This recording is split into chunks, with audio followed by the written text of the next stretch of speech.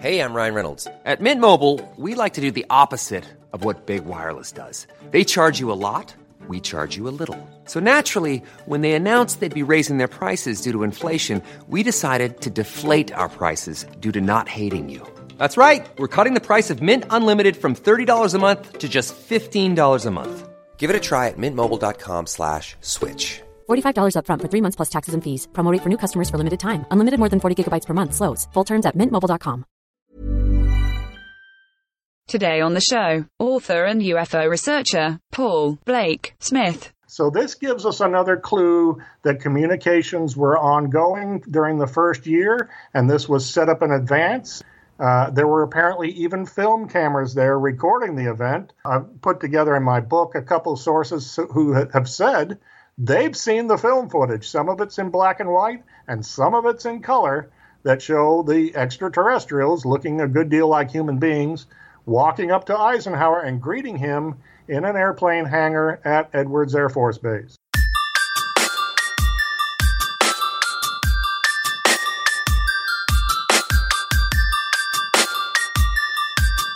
This is Somewhere in the Skies with Ryan Sprague.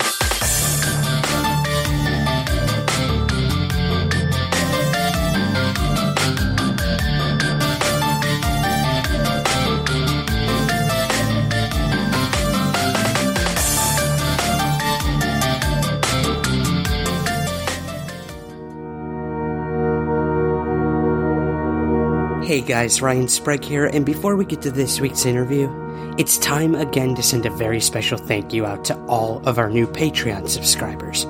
Let's waste no time, here we go. Justin B., James, John Grunwell, Craig L., John C.K., No R., Scott M., JBA, Daniel P., Norma P., Scott L., Matthew R., John W., JBA, Luis T., Joe L., Idiot McStupidface. Yep, that's the only name I was given. We also have Josh N., The Musician, Kevin H.K., Luis J., Kevin K., Liza G., the Can't Make This Up History Podcast, a blue second-gen MR2 drifting around a Japanese mountain. Whew, we got some interesting names this time. Anyways, continuing, we also have John D., Ryan H., Jason F., Joshua I., Christy G., Aaron D., and Marie K. Thank you to each and every one of you, past and present, for any support you've given the show through Patreon, one-time Acast supporter contributions, and through merch and book sales. You truly make the show possible. If you would like to become a patron and to learn more, visit patreon.com/somewhereskies. And now, let's get to this week's interview. It's a story that has circulated in and out of the UFO community for years. Did former U.S. President Dwight D. Eisenhower have a meeting, or several meetings, with extraterrestrials? It's been said that Eisenhower interrupted his vacation in Palm Springs, California, to make a secret nocturnal trip to nearby Edwards Air Force Base to meet a race of aliens who wanted to make a deal. But what exactly was that deal? Did Eisenhower go for it? What happened before, during, or after this alleged meeting? And of course, did any of this actually happen? Today, we talk to UFO researcher and author Paul Blake Smith, who has heavily researched this entire affair in a new book titled President Eisenhower's Close Encounters. He walks us through that tumultuous weekend, where not only did Ike possibly meet with aliens, but he also had an emergency dental appointment, and in the night in question, the Associated Press reported that Ike died of a heart attack, retracting the story only moments later. No matter what, it was a hell of a weekend for the 34th President of the United States, and one that many have included as a historic moment in both UFO and American history. And after hearing this interview and reading Paul's book, you just might come out on the other side thinking, This might have actually happened. Enjoy.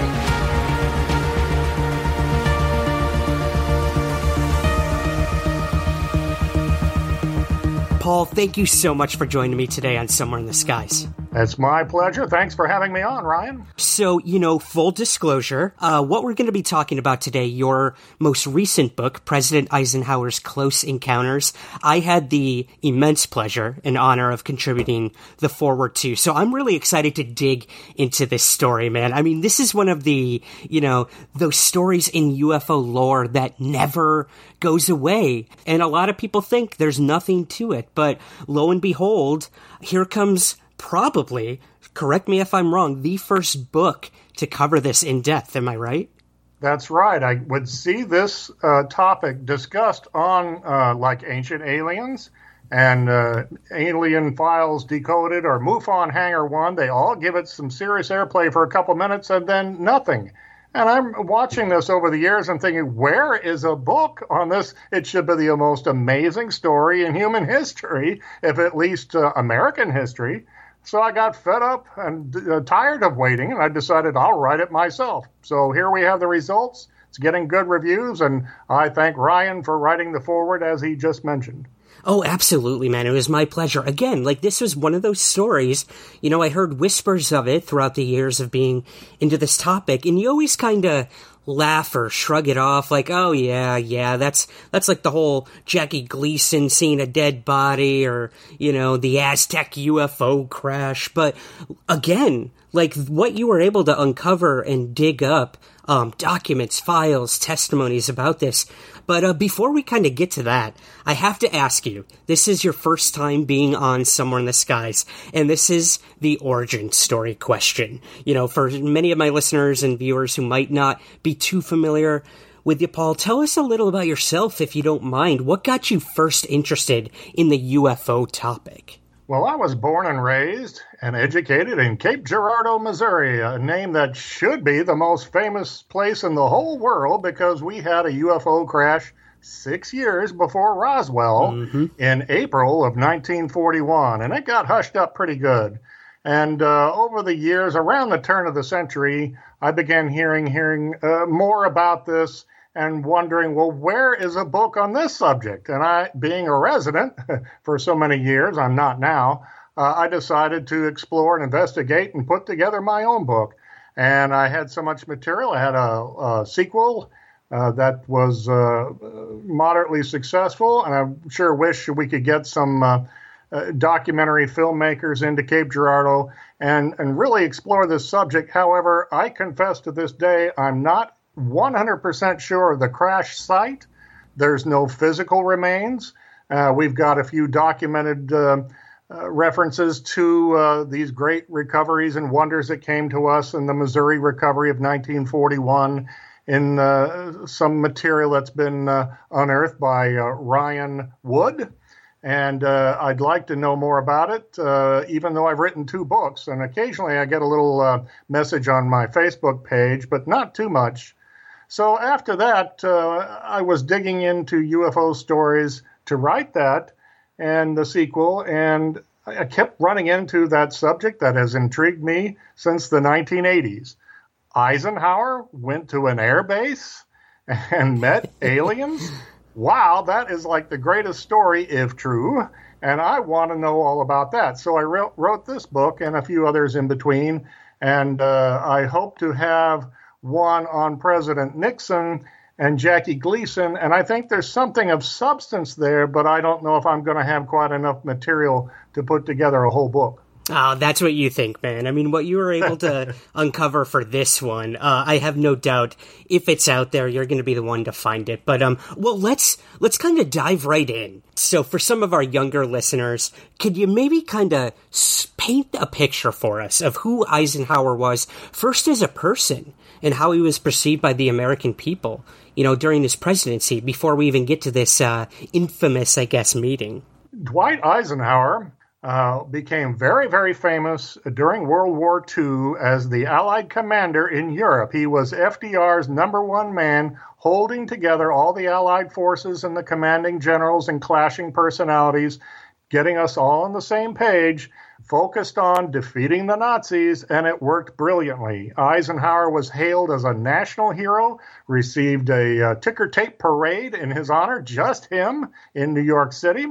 And he would attract crowds when he went out in public. He wasn't quite like Elvis or the Beatles, but he did have an enormous amount of fame, adoration, respect, popularity, so much so that his friends suggested that at one point he should leave the Truman administration and run for president himself.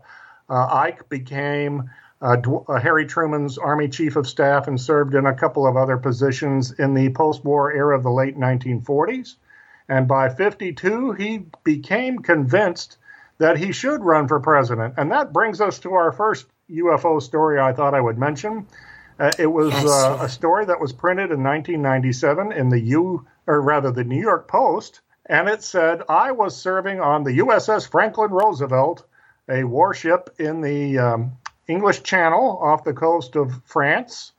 In early 1952, probably in the first few days, and General Dwight Eisenhower was our guest. He came up from below decks during a rather violent storm. The ship was rocking and he couldn't sleep.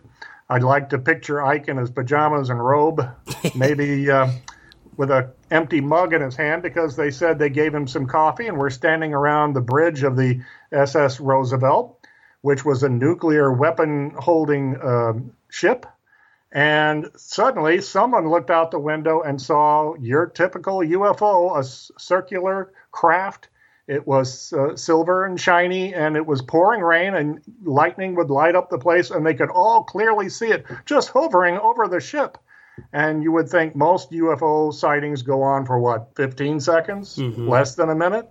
The author of the story in the New York Post said Ike and the crew sat there and watched this thing for at least 10 minutes.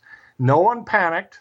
I'd like to think maybe somebody got out a camera, but there wasn't any report of any film footage taken. This was the graveyard shift in the middle of the night, and the craft showed no aggressive moves. It just kind of sat there in the sky, despite high winds, lightning, thunder, heavy rain, rocking seas. The boat was going up and down a little, and it was just so amazing. This man said that Eisenhower told them all to keep it to themselves, and that he would check into it when he went back below decks after the encounter was over. And the author of the article said, we never heard about it again. We kept our mouths shut, but he was getting older. By 1997, he wanted the story out, so he had it printed in the New York newspaper. And it gives you an indication of, what was it that from early 1952 that convinced Eisenhower to go ahead and run for president? I don't know if this UFO sighting was a big factor, but you never know. It sounds like something of great impact, doesn't it? It does. And I mean, it kind of sets the stage for, we start with just a sighting and then we move, it progresses to close encounter. So let's move to that, Paul. Can you paint us a picture of the meeting, the first quote-unquote meeting with alleged extraterrestrials? How was the meeting set up? And, maybe run us through a little bit of that, if you don't mind. All right. Well, Dwight Eisenhower ran for president in the fall of 52. He won in a landslide and spent his first year in office wrapping up the Korean War. He was super popular. The economy was doing fairly well. And he decided to go on vacation to Georgia to hunt quail. And a few days later, flew out to Palm Springs, California, over 2,000 miles from Washington, D.C. to Palm Springs just to play golf for a few days. In itself, that's a pretty suspicious cover story. And it was a cover story, although Eisenhower did play golf. Everyone knew he loved golf. He almost always just flew down the coast to Augusta, Georgia, which is right near the border of South Carolina. And he used to go golfing at the Augusta National Golf Club, which famously hosts the Masters. And Ike loved it so much down there. His supporters built him a house on the course. Right. He played that course obsessively over the years. So it becomes even more strange and suspicious that he just had to fly all the way out to the Mojave Desert in California, not far from Edwards Air Force Base, and shoot some golf with some old cronies. He stayed at the Palm Springs vacation spot called the Smoke Tree Ranch, And he didn't do too much else besides hit some golf balls, and he signed a few papers, a few laws into existence in a small office they set up for him at the ranch. And then on Friday night, there was a big party at the El Mirador Hotel in Palm Springs where the media were staying. And that becomes somewhat significant in that it got them all distracted. Everyone was invited and encouraged to attend the party. And Eisenhower was not there, and his top aides were not there. No one really seemed to question this at the time, but I feel that's the night Eisenhower was driven to an airfield and flown out to Edwards Air Force Base in the Mojave Desert, a very remote location. And this was only after he was given the go-ahead that aliens were landed and friendly, and the coast was clear to arrive and be greeted safely. Now, if you or I were president of the United States and were golfing and extraterrestrials landed in 5 different spaceships, as they did at Edwards, if we were president, we would be hustled out of there so fast it would make your head spin. Right. So you've got to believe this was all premeditated, and I go into my book on how this could have been put together. A military scientific program in which extraterrestrials were contacted through high-frequency radio waves, apparently using a binary code. And it was apparently someone possibly familiar to Eisenhower, someone who might have appeared in their spaceship in January of 52 off the coast of France when Eisenhower was on the helm. Now, that's just speculation, I admit. But Eisenhower didn't panic there.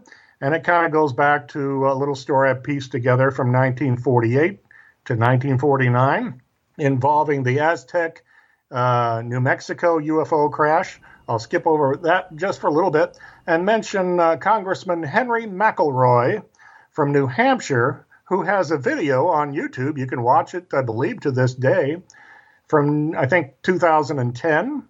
And he reads a little statement he's got, and he says, I read the file, a secret, Army classified file that says the military was in contact with extraterrestrials in a communication program back and forth going on during the first year of the Eisenhower administration. The report concluded that they felt it was safe for Eisenhower to go and meet these extraterrestrial beings in person. And the congressman adds, it is my understanding that he did go. So this gives us another clue that communications were ongoing during the first year, and this was set up in advance. Eisenhower stayed at a friend's house at the Smoke Tree Ranch, and it was set up with a special bedroom, special quarters for the president and the first lady, special phone lines were installed, and quarters for the Secret Service. So this had to have been put together quite well in advance as a premeditated event, not a sudden spur of the moment, because, as I've said, if we were president, we would be put on a plane and flown out of the region so quickly that it would be due to security concerns, because we wouldn't have known if the aliens were friendly or if this was a kind of Trojan horse if they landed. But in this case, everything seems to have been set up in advance. There were apparently even film cameras there recording the event. I've put together in my book a couple sources who have said they've seen the film footage. Some of it's in black and white and some of it's in color that show the extraterrestrials looking a good deal like human beings walking up to Eisenhower and greeting him in an airplane hangar at Edwards Air Force Base. All right. Yeah. So, I mean, even Paul, I know even you could admit as the author of the book, like, this is a lot to take in, this entire event. But let's maybe clarify and clear up some of the misconceptions first and foremost. In my mind, when I first heard this story when I was younger, I envisioned the 3-foot tall grays with big black eyes, but this didn't seem to be the case, and you found something really interesting that I was not aware of called the Army Manual 101. So I'd love if you could maybe give us a little idea of what that is. Maybe tell us a little about who else was at this meeting. You know, it wasn't just Eisenhower. Obviously, there were the camera crew. There were other, I would assume, military people and aides to the president. So, yeah, could you tell us a little first about Army Manual 101, and then who else was allegedly at this meeting? The Army Manual we are familiar with, and many people in the UFO community are familiar with, was printed in April of '54, which means it was probably right in the aftermath of the Eisenhower encounter from February 19th. And it states that communication and contact has been made, and it states that extraterrestrials come in various shapes or forms, and it gives a description of someone who I think landed and spoke to Eisenhower. They were about 5 feet tall. They had only a little bit of fuzz on their heads, according to the manual. They look a good deal like human beings. The skin color is a little different. It doesn't say quite how they were dressed. We can assume flight suits of some kind. And they seem very friendly. And the description in that booklet is what matches a United States Air Force test pilot who said, I was at the meeting with aliens and Eisenhower, and he said they looked something like human beings. It's what I call, just as this author's opinion, cousins of humanity, that they came from perhaps a planet much like Earth. They grew up with much the same body structure, and their skin color turned a little different because of maybe the harshness of the sun on their planet, or a little more difficult to breathe, which might have affected the size of their nostrils or their lungs, giving them just a slightly misshapen look. That's how the eyewitness, the test pilot, said in the early 1980s when this story exploded in the pages of the National Enquirer, and a few other newspapers picked up the story and ran it. The test pilot says, I was brought in for my expertise in aerodynamics. They wanted someone who really knew how to assess any kind of extraterrestrial craft if it landed. And by golly, he said 3 did. They were 3 were circular shaped and 2 were cigar shaped. And they landed at the air base, and that Eisenhower met them, but I don't believe he touched them or shook hands with them. And they did speak English, which makes you certainly believe that the aliens had been monitoring America or humankind for a long time, and knew our language, and it was no problem to speak, and it was no problem for them to breathe our atmosphere. So the test pilot said I was one of these 6 other guys who were surrounding Eisenhower just to make sure. And everyone had died by the early 1980s. And he said, I'm the last one alive. I want to tell this story before I pass away so the story doesn't die out. And he swore it was true, that these aliens were friendly and they were unarmed, and they came out and they spoke to Eisenhower. And they got into the topic of atomic testing, which really concerned them. And I think that's a pretty valid reason for landing and speaking to the leader of the free world, don't you? I would say so, absolutely. Now, do we have a name for that person, Paul, by chance? No, I was never able to find out the test pilot's name. His whole life and career would have been ruined if he had ever given it. So the author of an article at the time, the man who spoke to, kept it an anonymous name, kept him secret. And I believe it's secret to this day. Now, I give an opinion in my book over who it could be, but I admit it's still a bit conjecture. The man I have in mind fits the mold perfectly, and he just passed away a few years ago. I'll leave it that mysterious, so you have to buy the book and find out who I'm talking about. But this man who came forward around early to mid-1982, we cannot overlook the fact that General Nathan Twining, the head of the Air Force at the time, later Eisenhower's Joint Chiefs of Staff, a very trusted individual, had passed away in March of '82. And I think he might have been present and might have been the last authority figure involved. either there or knowing about it. And once he died, that made perfect sense for the test pilot to step forward and try to find someone who would listen to his tale and take it quite seriously, which I think we can do.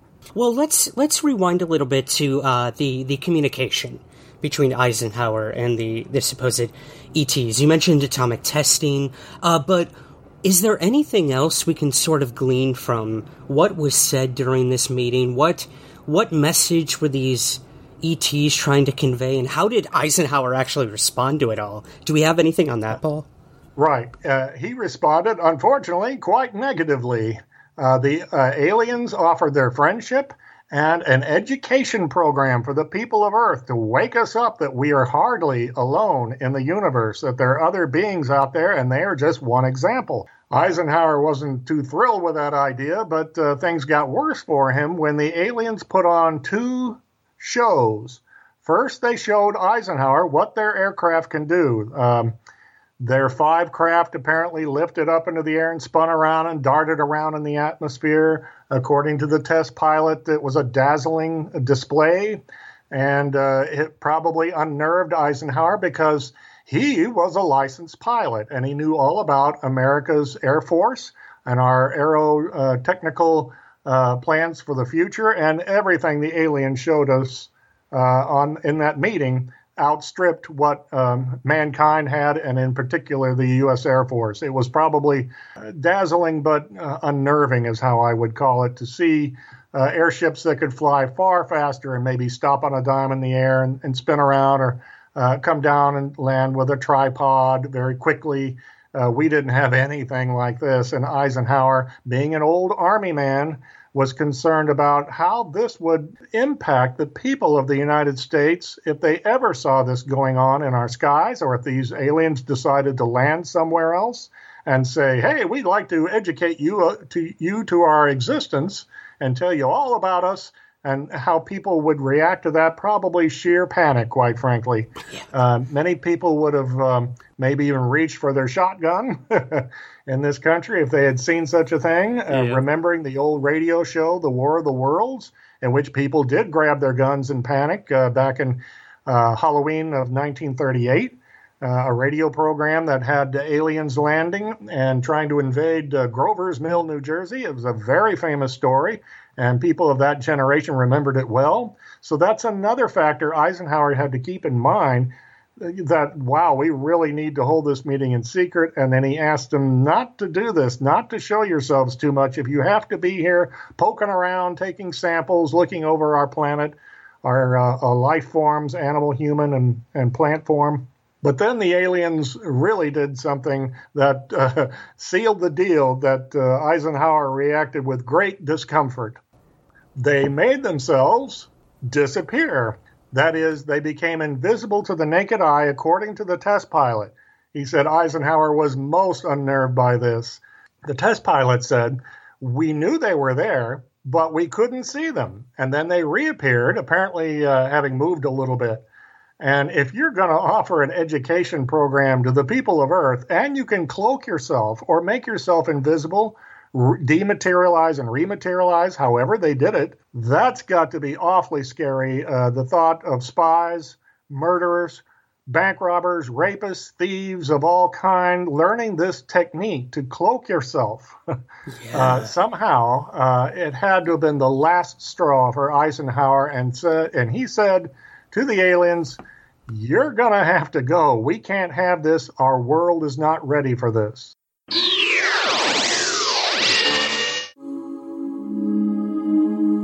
UFOs seem to be invading both our skies and our news outlets like never before. And more people are starting to look up and are wondering who or what might be out there.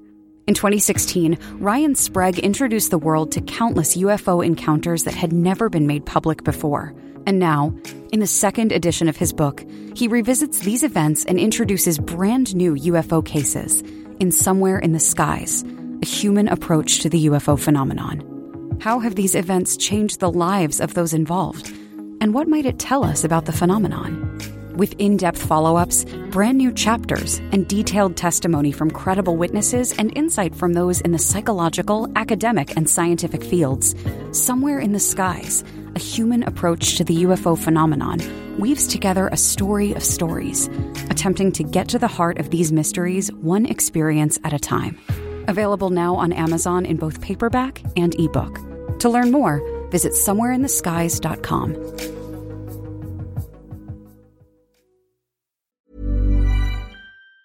Hey, it's Ryan Reynolds, and I'm here with Keith, co-star of my upcoming film, If, only in theaters May 17th. Do you want to tell people the big news?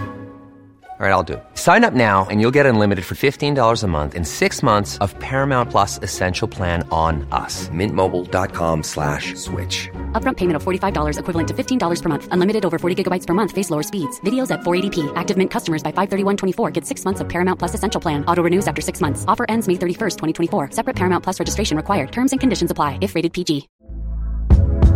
Hey there, it's Michelle Norris. I'm host of a podcast called Your Mama's Kitchen. When I travel, I'm usually looking for a way to find a taste of home when I'm not at home. And one of the things I love to do when I am at home is entertain. And Airbnb allows me to do that. When I was in California recently, I rented a house that had a great kitchen. And when we were sitting around the table, we were all thinking, we're in someone else's house. Someone could be in all of our homes as well. If you have a home, but you're not always at home, you have an Airbnb. Your home might be worth more than you think. Find out how much at airbnb.com/host. Quality sleep is essential. That's why the Sleep Number Smart Bed is designed for your ever-evolving sleep needs. Need a bed that's firmer or softer on either side? Helps you sleep at a comfortable temperature? Sleep Number Smart Beds let you individualize your comfort, so you sleep better together. J.D. Power ranks Sleep Number number 1 in customer satisfaction with mattresses purchased in-store. And now, save 50% on the Sleep Number Limited Edition Smart Bed for a limited time. For J.D. Power 2023 award information, visit jdpower.com/awards. Only at a Sleep Number store or sleepnumber.com.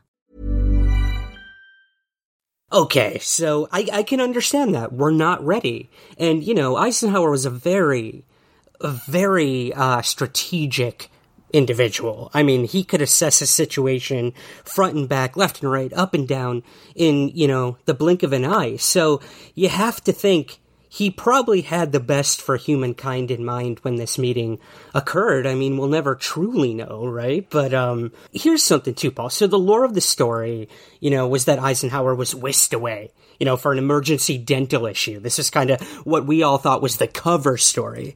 That doesn't seem to be the case. Am I correct? That's correct. That story is actually true in the sense that Eisenhower, the very next night, was seated at a dinner at the Smoke Tree Ranch, trying to get his mind back to normal, and he was chewing on a duck leg, bit into some buckshot, which broke off an incisor in his teeth, and he needed emergency medical treatment at a dentist's office. I talked to a woman whose best friend was at that dinner, and she said they apologized up and down to Eisenhower and said, the boys went out shooting ducks this morning, and that's why the meat's fresh, but it's still got, grape shot, shards of metal in it. No wonder Eisenhower had a dental emergency. So they called up a dentist right away on Saturday night, the 20th, and said, we need you. The president has injured a tooth, and we need you to examine it and treat him right away. Apparently, the dentist's reaction was, yeah, right, the president. Yeah, I'll sure be there. And he hung up. And like an hour or two later, they were waiting, and they called him back and said, where are you? The president is waiting. And they assured him this was no joke. So the dentist, Dr. Francis Purcell, got in his car and drove very hurriedly over to his dental office. And there was Eisenhower, and he was treated that night. The Eisenhower Presidential Library has records for him being treated, and he went later to his own dentist to have some more work done on this temporary crown that was put in that night. And so that just simply is a true story that gets a little conflated with the fact that Eisenhower did go out to Edwards Air Force Base, but it was the night before, Friday the 19th. It's also amusing and a sad reflection on the state of our media that the press found out that Eisenhower rushed out of his Smoke Tree Ranch Saturday night, and the rumor was he needed emergency medical treatment. Well, the reporters went nuts and decided Eisenhower had died, and one even filed a report with like the Associated Press or UPI, I forget which, and said Eisenhower died tonight, and then he had to retract that when Eisenhower press spokesman came in and gave a statement and said Eisenhower was chewing on a chicken leg, which is not true. It was a duck leg, and hurt his tooth, and he'll be back in church Sunday morning, which he certainly was.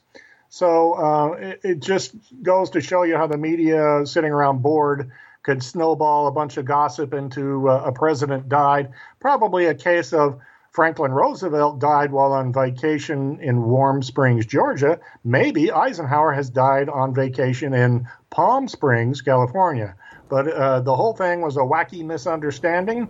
It really had nothing to do with the alien landing, but it makes for an entertaining, again, kind of sad reflection on the state of the media to get that carried away without any facts, any proof at all. You know, if anything, I don't think the media's gotten any better, Paul, but that's a story for another time. But, wow, okay, so let's say this is true. This meeting occurred. What a weekend for this guy, you know? I mean, meeting with aliens and then having to go for an emergency dental appointment and everything, and then to be to church on Sunday. That is right. A sweeping weekend. It had to be a real come down, but Eisenhower had a printed schedule, and if he didn't show up, it's going to start looking really weird, and the press will really go nuts. So he showed up at church. He showed up at golf on Monday. There was a big dinner Sunday night. He showed up for that. A bunch of locals and a few celebrities were there at the Smoke Tree Ranch Sunday night. But we need to focus on that date, the 19th of February, as it comes in a little handy with some other U.S. presidents. Yeah, we will get there for sure. Well, I got to ask you this, Paul, and I'm sure you've been asked this before, but why do you think if aliens were to come here and to meet with a world leader, I guess the leader of the free world, as we call them in the United States, why here? Why us? Why us Americans? Do you think these meetings were occurring with other world leaders or diplomats, and we were just one stop on this like diplomacy tour of the universe and the planet? Like, why was it Eisenhower and us? That's a very, very good question. It's quite possible the aliens did try to meet with other nuclear powers like Russia or China or England. And a quick side story that didn't make my book, but I found out about a month ago that Prince Philip in England has a very great private interest in UFOs, and he collects books. So that he had apparently learned of a UFO sighting on the grounds of Lord Mountbatten's estate in 1955, very close to the Eisenhower encounter. And some say Eisenhower had a second encounter in February 55. And this British one, on the rural, out in the countryside, Lord Mountbatten mansion, they believed the man's story that he said he saw this spacecraft and he went out in the snow to look for prints and such. So that gives you an example of maybe aliens did come down at the other nuclear superpowers. But what they asked Eisenhower at Edwards Air Force Base is, could you please stop all these crazy, reckless atomic testing that you're doing? We were like kids playing with matches, frankly, in those days. We were setting off nuclear bombs in little experiments in the atmosphere, on the land, in the ground, and underwater, and it was creating tremendous radiation and pollution, things leaking into outer space, maybe genuinely affecting otherworldly creatures, and they finally decided to land, to go for it, and to speak to someone face-to-face, and there was no one better to do this than, as you say, the leader of the free world, the most popular man in America, if not the world, President Eisenhower, who was in charge of the atomic testing. They asked him to stop and to get rid of your atomic weapons. And he apparently said, I'm not going to disarm unilaterally. The other nations of the world will have to do so also. So again, it makes you really wonder, did the aliens go find a rural, remote spot in Russia and China and also speak to their leaders? I don't have any information. Those were closed secret societies to America back then. That was the Cold War. And to this day, we're still trying to get Russia to unleash its files and find out what the KGB knew.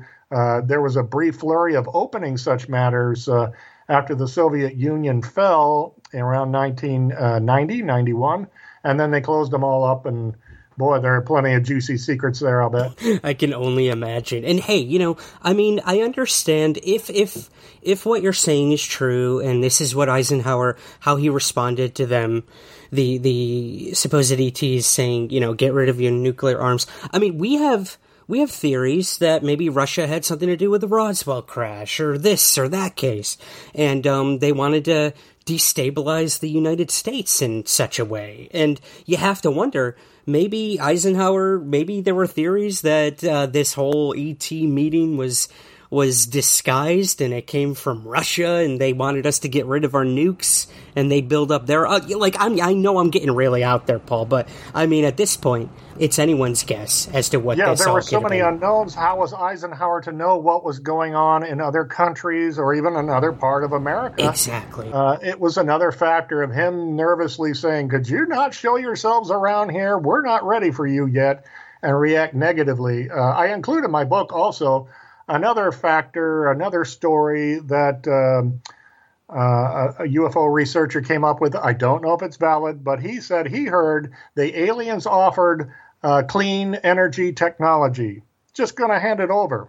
And the sound of that is very exciting, isn't it? We could get rid of our coal and fossil fuel burning engines, plants and factories and cars and trucks. But Eisenhower turned that down as well. And when you think about it, brand new cutting edge technology, it would wreck the auto industry, maybe the steel industry, wreck the economy.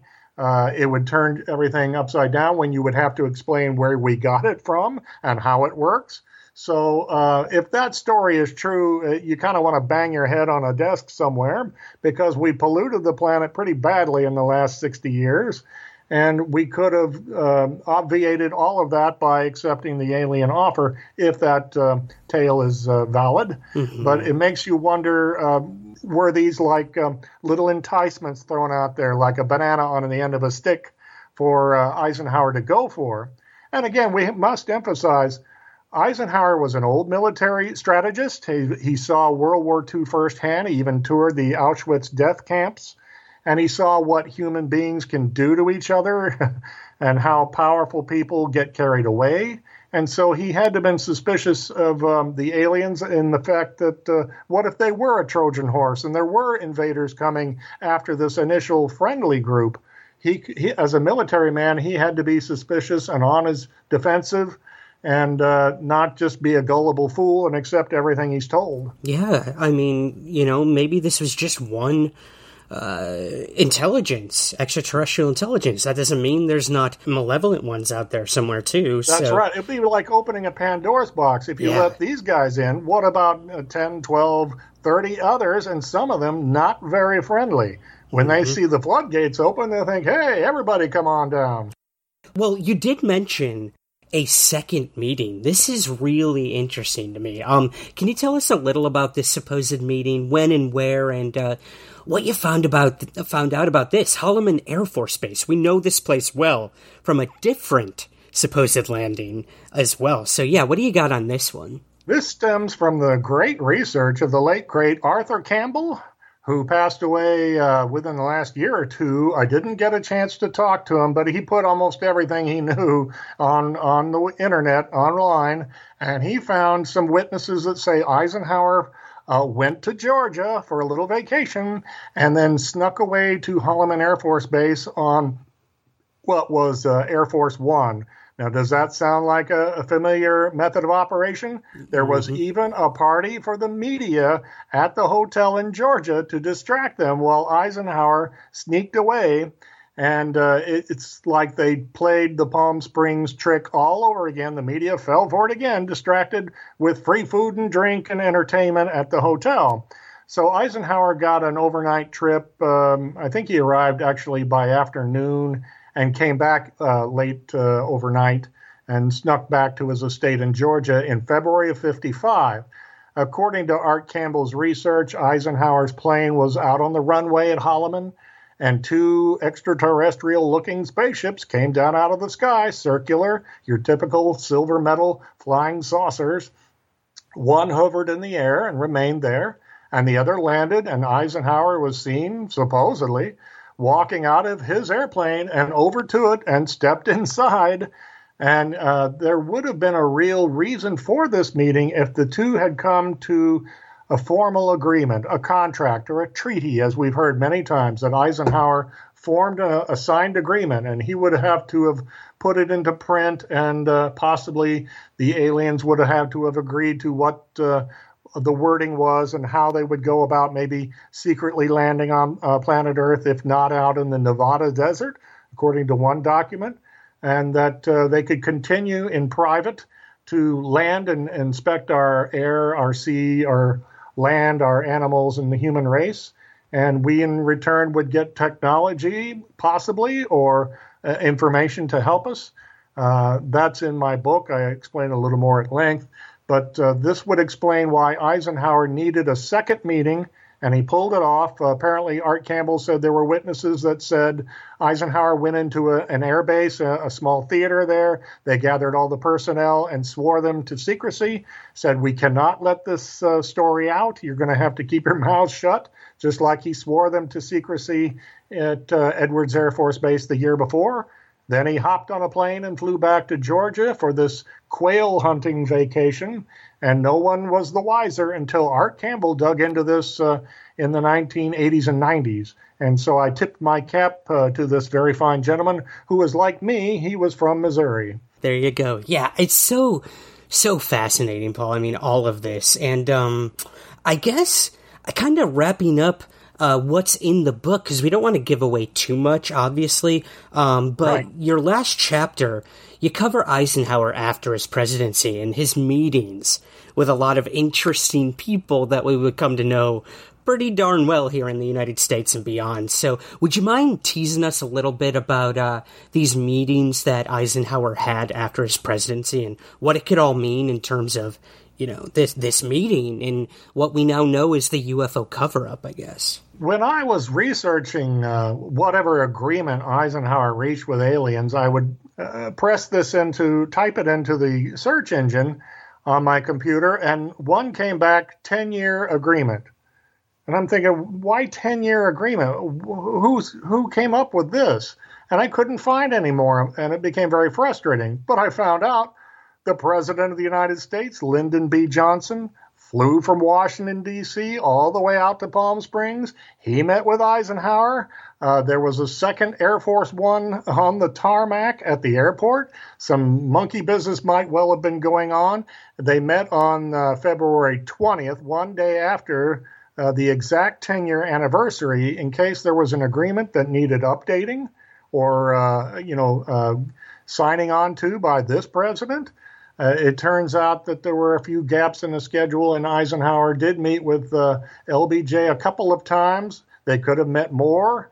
I don't know quite what's going on, but there were rumors that there was extraterrestrial material at a local airbase that JFK flew out to see. He flew out in March of 1962 and met with Eisenhower and posed for pictures with Ike at his Palm Springs home. And then he had gaps in his schedule, and I tried to piece together what could have happened. JFK UFO rumors are a little sketchy, I'll admit.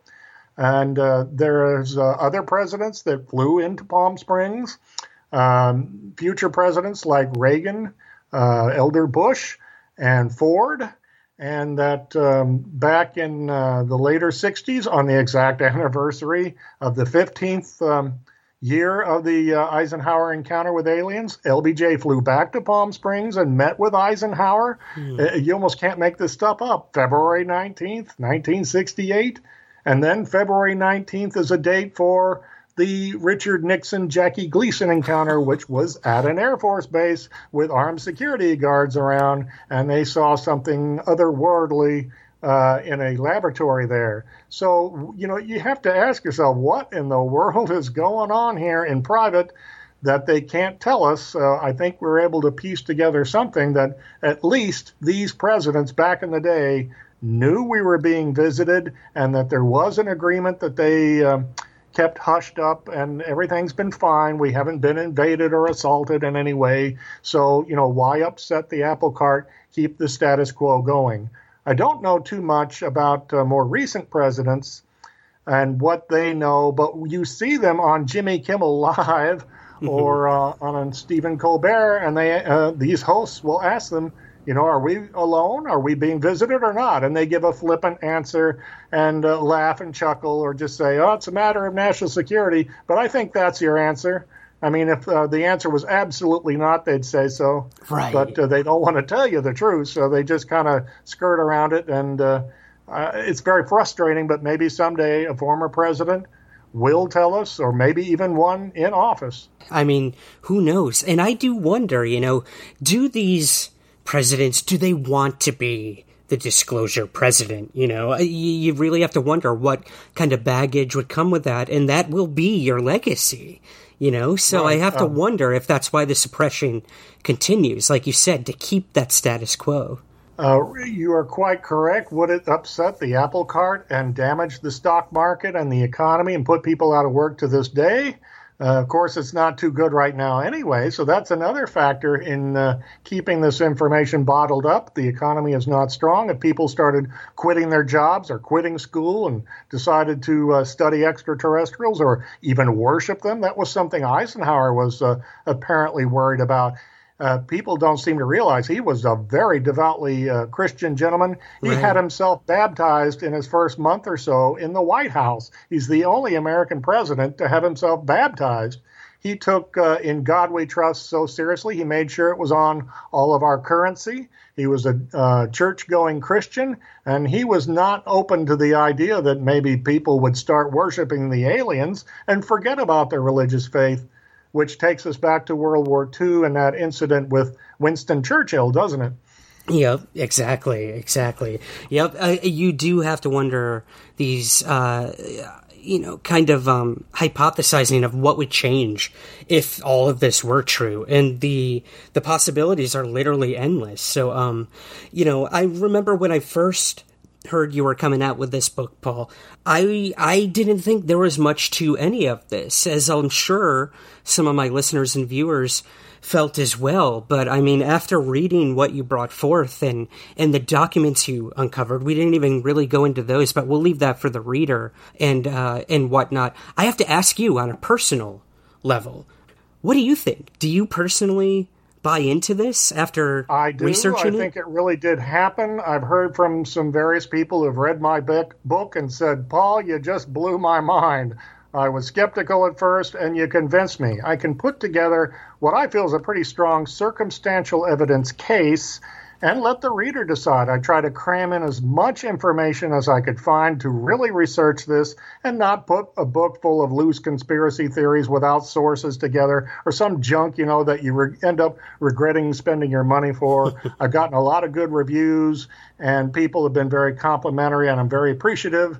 And I think that if you read it open-mindedly and piece it together, as I did, I go along like it's a puzzle. Let's piece it together and come to the conclusion that, yeah, I think Eisenhower did meet these friendly human-type beings, and it went peacefully. It had to be kept covered up. I'm hopeful that, there's this new legislation today that Congress has like 180 days, or the intelligence services, to open up those files. And this is a very mind-boggling possibility that maybe some older files, like Cape Girardeau 1941, Roswell 47, or the Eisenhower encounters, could be opened up first and not blow people away with like what's going on today if we're being threatened by someone up in space. These are more harmless older stories, some of them involving the little grays, as we sometimes refer to them as. I believe Colonel Philip Corso, who said that it was his understanding that the gray beings are like little bio-robots, that they were created, but they were not born. They were created, and they were created to serve humans. And probably by human-type aliens or others, as almost like servants or slaves. They were compared in one document to hunting dogs that that would go out in little spaceships and do what they're told. And that's why they don't seem to have any feelings, any sympathy for any cattle they may mutilate or human they may abduct and put back, that they're not really human or humanoids. They were created almost like in a factory. And that's why when they crash, as in Cape Girardeau or Roswell, that aliens are not too particularly upset. That's like, well, we'll go back to the factory and get some more. They never went back for their dead, did they? That's such a good point. They're definitely expendable, I guess, at that point. Right. Well, okay, so zooming out, you did mention this UAP task force that we have coming at us now in 2021.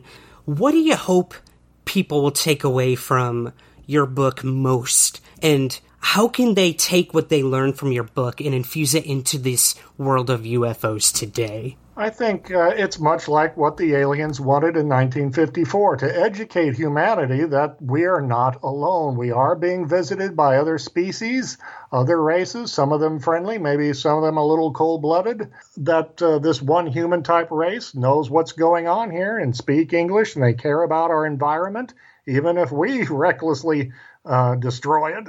They want us to live in peace and live in harmony, as corny as that may sound. And it probably, you would assume, they're still buzzing around today and observing us, hoping we don't tear ourselves apart and have a better future. It's something that some people have may not given much thought to before, and maybe this book will help them, as the aliens wanted to help open our minds to our presence. Unfortunately, we have some people today who think the Earth is flat, and all those globes and pictures of the Earth as a round planet are somehow false. And that gives you an indication we need a lot of education going on, don't we? We do. We need a crash course more now than ever. Absolutely, brother. Well, I mean, this book was definitely a crash course for me. And again, I'm going to say it. I would not have written the foreword if I did not believe in this journey that you were taking and what you brought forward. So I hope that's an indication to my listeners that this book is definitely worth your time. Again, I was one of those people who scoffed at it when I first heard about it, and now I'm coming out on the other side being like, I think this happened. So, man, if that's of any indication, I hope people will check it out. Thank you for allowing me to be a small part of this journey you're taking with this story, Paul. But, of course, before we go, where can we find the book and everything you are up to, my friend? The book can be found, of course, on Amazon.com, and you can go also to foundationsbooks.net.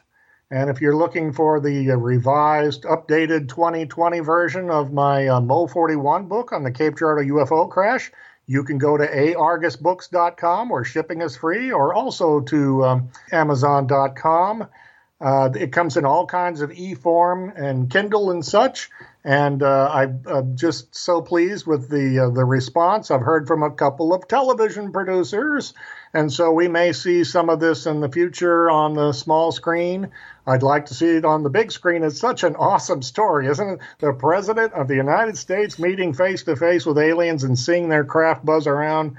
It has such a disappointing end, though, doesn't it? He has to tell him to get lost.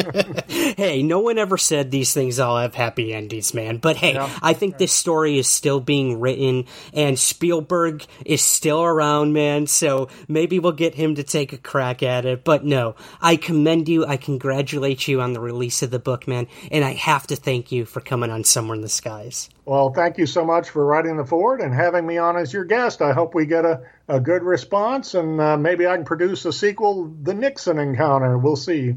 To be continued. That's it for this week's episode. If you haven't already, please take a few moments to subscribe, rate, and review Somewhere in the Skies on Apple Podcasts, Spotify, Stitcher, or wherever possible. It truly helps us gain visibility, get featured, and find new listeners.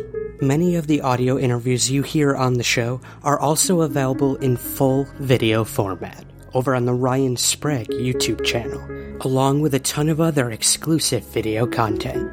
So be sure to head on over to YouTube and subscribe and turn on notifications to be the first to know when new content's released. Again, that's the Ryan Sprague YouTube channel. You can find the show on Twitter at Somewhere Skies and Instagram at Somewhere Skies Pod. If you have a UFO story you'd like to share, we are always taking submissions for our Witness Accounts series, where you tell your story in your own words. To learn more and to reach me personally, use the contact tab on the website, somewhereintheskies.com. Thank you as always to the E1 Podcast Network, Acast, KGRA Radio, and especially to you for listening. I'll see you here next week. And remember, keep your feet on the ground, but never stop searching somewhere in the skies.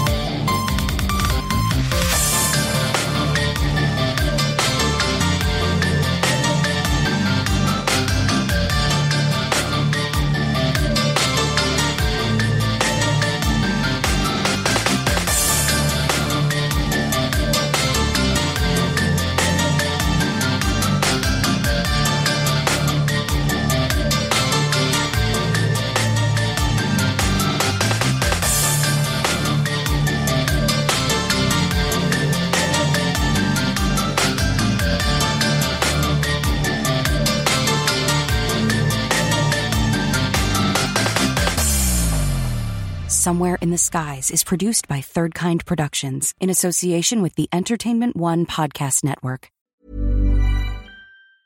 Even when we're on a budget, we still deserve nice things. Quince is a place to scoop up stunning high-end goods for 50 to 80% less than similar brands. They have buttery soft cashmere sweaters starting at $50, luxurious Italian leather bags, and so much more. Plus, Quince only works with factories that use safe, ethical, and responsible manufacturing. Get the high-end goods you'll love without the high price tag with Quince. Go to quince.com/style for free shipping and 365-day returns.